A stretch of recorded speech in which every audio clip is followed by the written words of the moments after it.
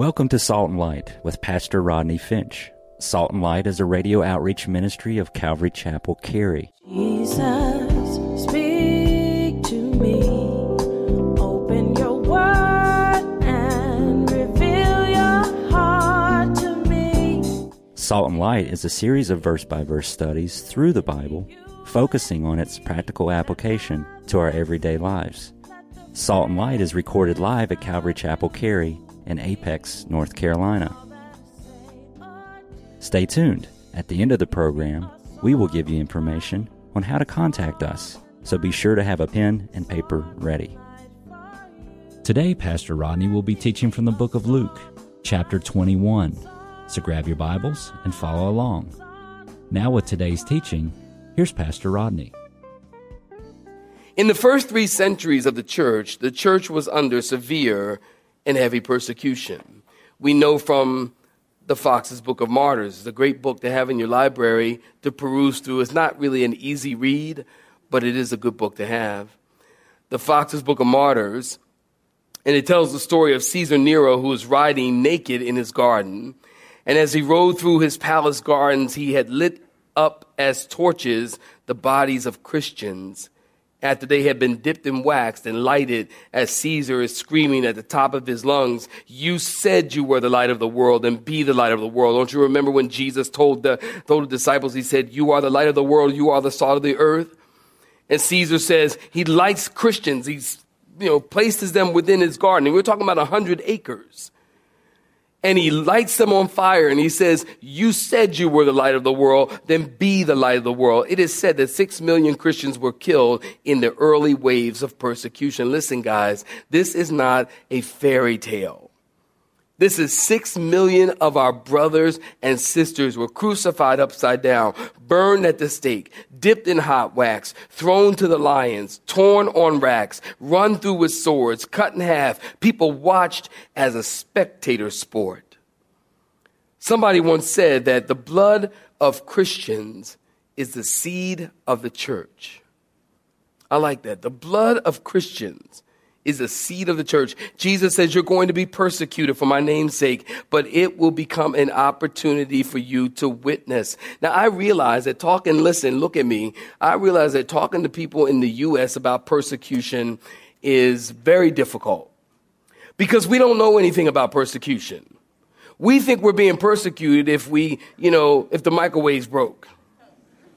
Or I'm suffering persecution, the microwave's broke, and we got to shop and pick up the kids and get ready for the Super Bowl party, and we got box seats and all this stuff got to take care of, and we're being persecuted. Oh, shut up. That's not persecution. We don't know anything about persecution. I mean, think about it. Right now, today, we can sing, we can clap our hands. That's why I don't understand why Christians don't. I'm going to wait while you clap your hands. And that's why I don't understand why Christians don't take advantage of this awesome blessing that God has given to us, that we are able to lift our hands and praise the Lord. We're able to sing as loud as our voices can possibly sing. Now, some of y'all don't sing too loud because you're distracting the folk in front of you. But we can sing and we can praise the Lord and we can give thanks to the Lord. And we don't have to worry about people coming through the doors to take us out and to shoot us or kill our kids or kill our wives and children. We have this privilege and honor to worship God, and we don't. And yet you can go to countries where it is illegal to praise and to worship God, and they do. We've got freedoms in this country that we don't take advantage of. Jesus says you're going to be persecuted for my name's sake, but it will become an opportunity for your witness. Listen to this story. I've read it before.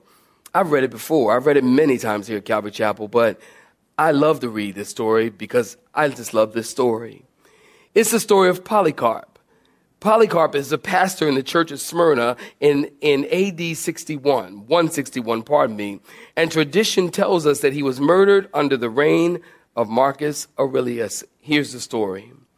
The crowds of Smyrna were at the public games, and they began to chant, "Away with the atheists, away with the atheists, let Polycarp be searched for." Christians in those days were known as atheists because they refused to worship Caesar. Well, the night before, tradition tells us that Polycarp had a dream in which he saw himself on a burning pillow. He went to the people in his church and he told them that God had revealed to him that he must be burned alive for his faith. Well, the next day, as the Romans came to arrest Polycarp, he had a meal provided for them and told his disciples that they were to serve the men who had taken him to his death. Well, tradition again states that as he entered the arena, a voice came from heaven and said, "Be strong, Polycarp, and play the man." In the arena, the magistrates gave him a choice. Either curse the name of Christ and sacrifice to Caesar or be put to death.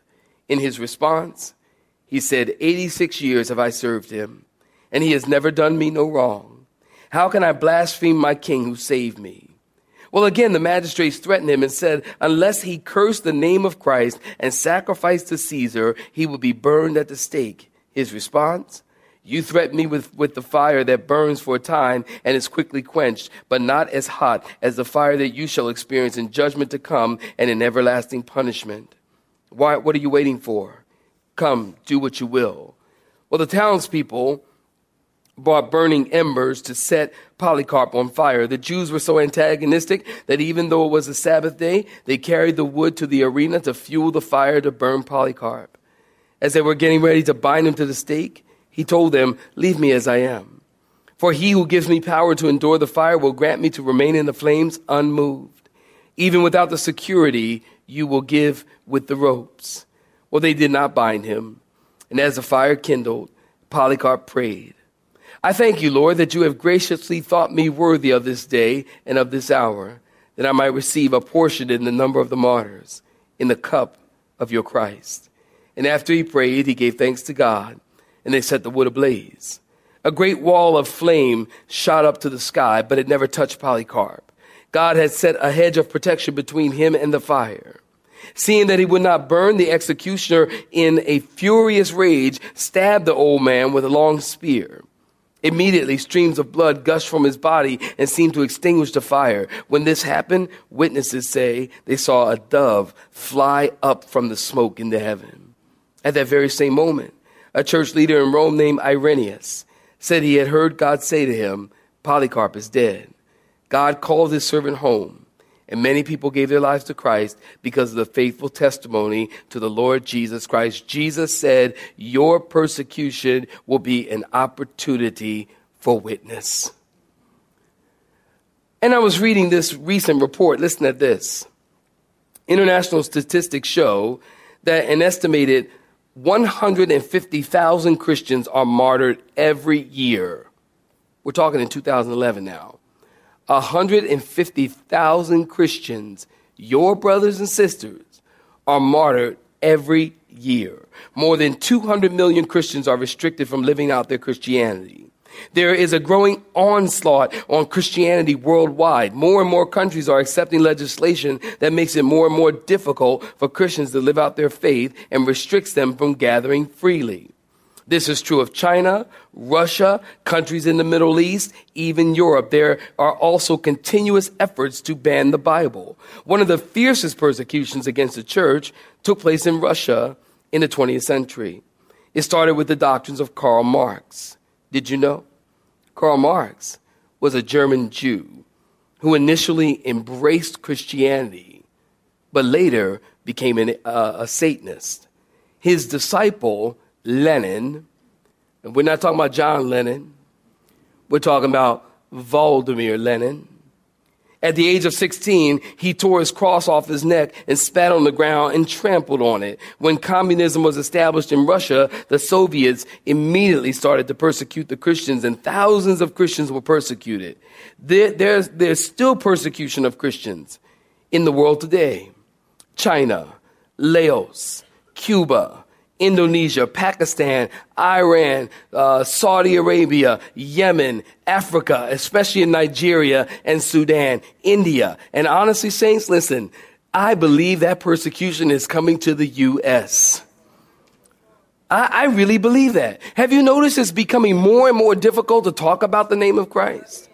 Have you noticed it's becoming more and more difficult, even on your lunch break, to read your Bible? What are you reading? Well, I'm reading my Bible. Well, there's something else you can read. They don't want you to read the Bible at work anymore. I've heard stories like this. It's becoming more and more difficult to be a Christian here in the U.S. And I said that to say all of this. Listen, it is, and I'll tell you something, true Christianity is not for wimps. Did you hear me? True Christianity is not for wimps. And people died. Here's what we need to understand. People died so that I could stand here and preach the gospel to you.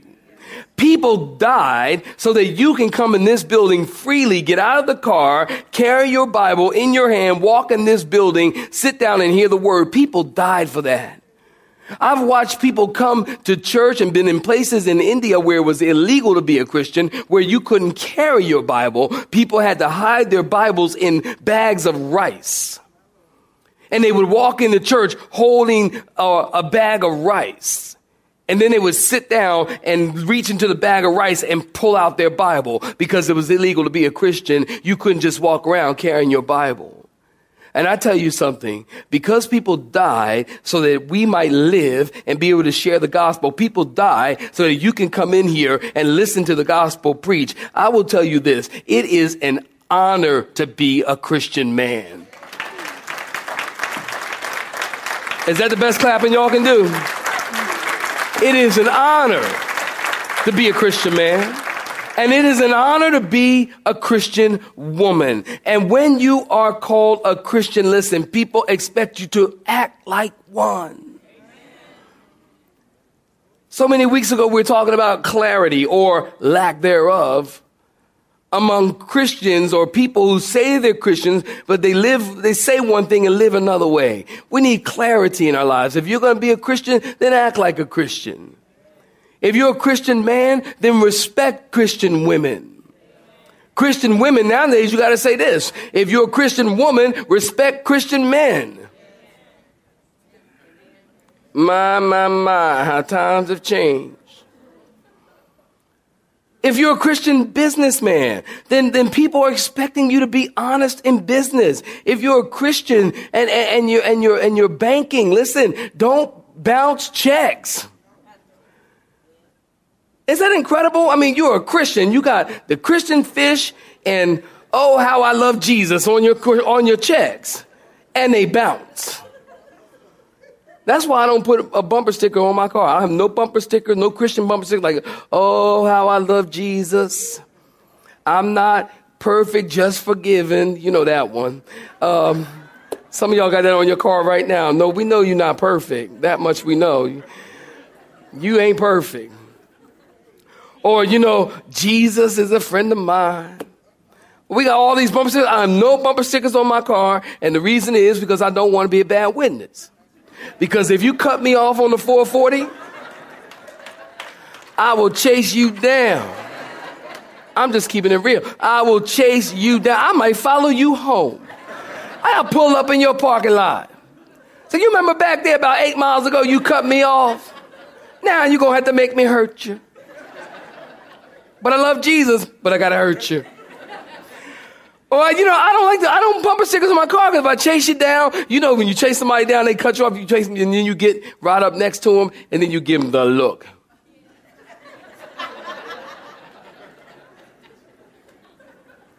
I don't want to be a bad witness. We don't need to be a bad witness. We need to be good witnesses of Jesus Christ. Where my people at? We need to be good witnesses of Jesus Christ.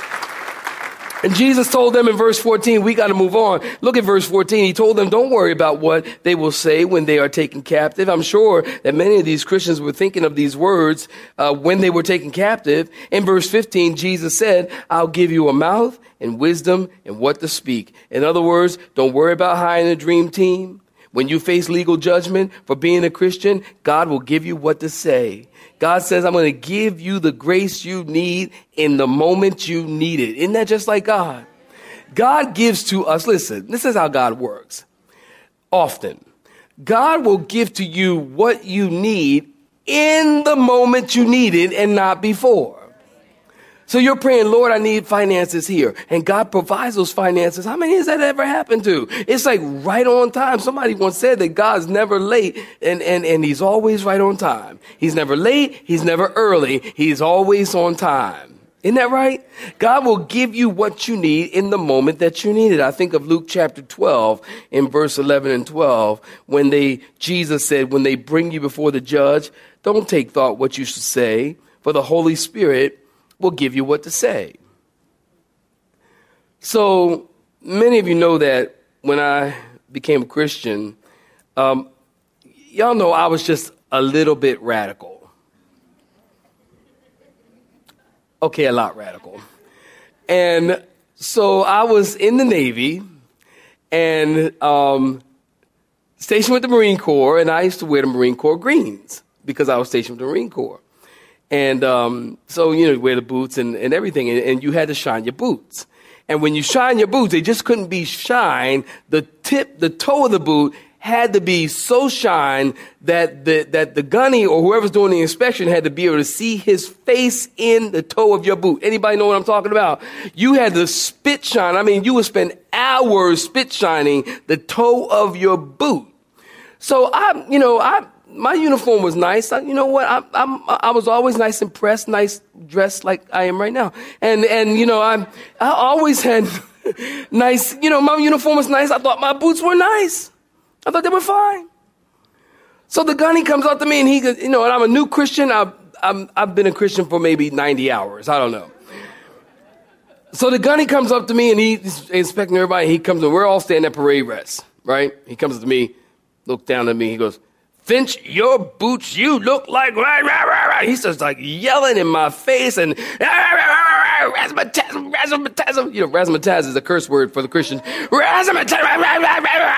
He's just, and I'm like, his breath, and I'm like, oh. And the whole time, now I just heard a sermon from the pastor. I'm like, woo, thank you, Jesus. And I just heard a sermon from the pastor that said, you will be persecuted for righteousness' sake. So I'm standing there and this guy is like yelling down my throat. I mean, he is yelling at me and I've got the joy of the Lord on my face, y'all. I was so full of the Holy Spirit. I was glowing. I mean, I was just like, yes. And he's yelling out, just looking peaceful as ever. And he's just yelling in my face. And then he says, what do you have to say for yourself? And all I could think to say was, praise the Lord. That's all I can think of. I'm like, praise the Lord. Praise the Lord. Let me tell you something. So the guy tells me to go to the office, and I go sit in the office, and I'm thinking, he's yelling down my throat, and all I'm thinking is, you know what? This is what Jesus talked about. I'm suffering for righteousness' sake. I'm being persecuted. The pastor just told us this on Sunday. I'm being persecuted. Then they sent me to the office. I'm sitting outside the captain's office. I got to go in there and explain myself. And I'm sitting there thinking, you know what? This is the depths of persecution here. This is really, really, really suffering for Jesus. This is what it's all about. But I'm a Christian. I have to rejoice. So then the gunny comes out and he says, Finch, you need to tone it down a little bit and so on and so forth. And actually, believe it or not, I got an opportunity to even share my testimony with them. Jesus says your persecution will turn into an opportunity for you to witness if you allow it. Anybody know what I'm talking about? If you allow it. But what we do is we take our persecution and we think, oh man, they just hate me. And we turn it into something else instead of thinking that, well, maybe God's trying to give you an opportunity. And so maybe you got passed up for the promotion on the job and you think because you're a Christian, which does happen, by the way, because you're a Christian, you got passed up for the promotion. Well, maybe God's giving you an opportunity to share and to be a witness. Look at verse 16. You'll be betrayed even by parents, brothers, relatives, friends. We all know what that means, don't we? You'll be betrayed even by your parents, your brothers, your relatives, your friends, and you will be hated for my name's sake. Jesus said they will put you to death, but not a hair shall perish. Now, how do you put these two statements together? I'm not really sure. They will put you to death, but not a hair will perish. Now, I don't think I'm worried about my hairstyle if I'm dead. But then I think of Matthew chapter 10, verse 28. And Jesus said, don't fear those who can kill the body, but fear those who can kill the body and the soul. What Jesus is saying is even though a believer dies eternally, God will protect them. Verse 19, by patience possess your soul. This word patience, if you're taking notes, you write it down. It speaks of strong endurance, not passive waiting. Your soul will be kept by the strong endurance that the Lord will give you as you face persecution. And then in verse 20, we got to look at verse 20 through 24. Look at verse 20. If you're looking at it, say I'm looking at it. But when you see Jerusalem surrounded by enemies, then know that its desolation is near. Underline that. And then let those who are in Judea flee to the mountains, and let those who are in the midst of her, Jerusalem, depart. And let not those who are in the country enter Jerusalem, her. For these are the days of vengeance, that all things which are written may be fulfilled. But woe to those who are pregnant and to those who are nursing babies in those days, for there will be great distress and in the land and wrath upon this people, and they will fall by the edge of the sword and be led away captive into the nations. And Jerusalem will be trampled. Watch this. Jerusalem will be trampled by Gentiles until the times of the Gentiles are fulfilled. So Jesus says, when you see Jerusalem surrounded by armies, then know the desolation is near. If you're in Jerusalem, Judea, flee to the mountains. If you're in Jerusalem, leave and don't come back. Now don't listen, Bible students, listen. Don't get this confused with Matthew 24. Matthew 24 talks about the abomination of desolation spoken of by Daniel the prophet. In the end times, the Antichrist will set up himself in the temple and demand to be worshiped as God, which will cause desolation. Verse 20 is talking about the desolation of Jerusalem by the Roman army in AD 70. Christian historians tell us that Christians took this warning from Jesus very seriously. When the Romans began their siege of Jerusalem, many Christians ran out the east gate and they fled to an area called Pella. P-E-L-L-A, Pella, not Petra. At the end of the siege, in verse 24, they shall fall by the edge of the sword and shall be led away captive into all nations. Jerusalem shall be trampled by Gentiles. Now listen close. When the Roman army was done with the siege on Jerusalem, not one single Jew was left alive in the city. And for many years, Jews were not allowed to enter the city only on the anniversary of the destruction. Now, perhaps this might help you to understand better why Jesus stood on the mountain overlooking the valley, Kidron Valley. Turn to Matthew 23. Put your finger here really quickly. Turn to Matthew 23. This will help you understand why the heartbreak of Jesus as he stands on the mountain and he overlooks the Kidron Valley, overlooking the city of Jerusalem, and it breaks his heart and he weeps over Jerusalem. Look at Matthew 23:37. You looking at 37? If you're looking at it, say I'm looking at it. Oh, Jerusalem, Jerusalem. This is Jesus talking.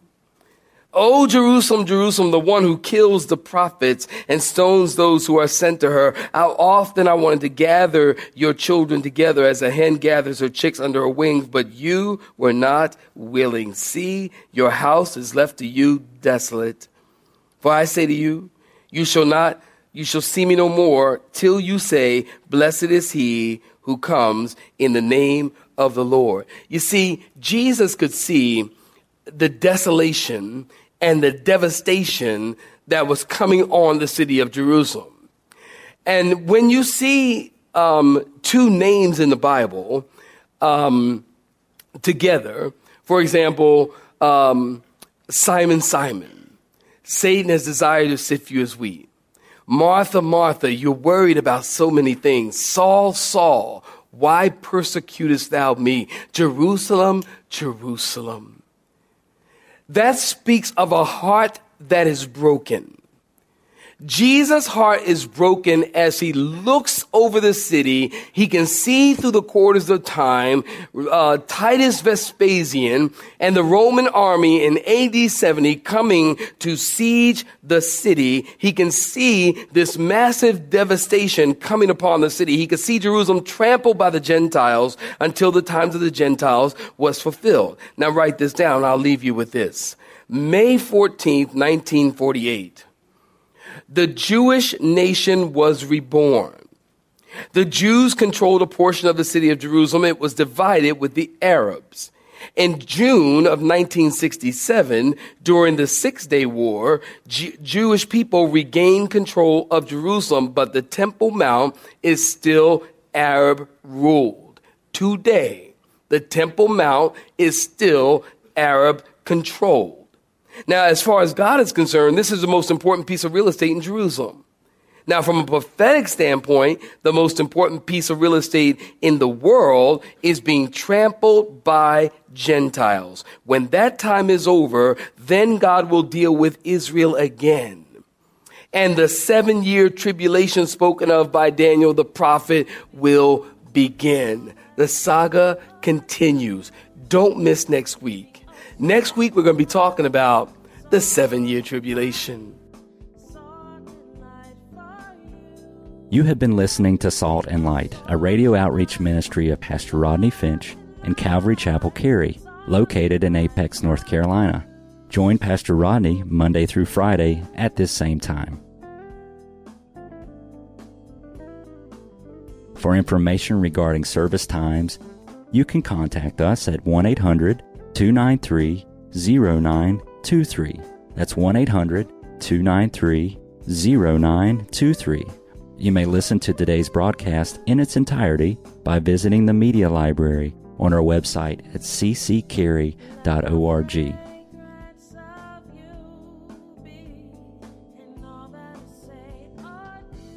We would like to thank you for tuning in to Salt and Light and pray that you have been blessed. Until next time, may you be salt and light. Let me be a salt.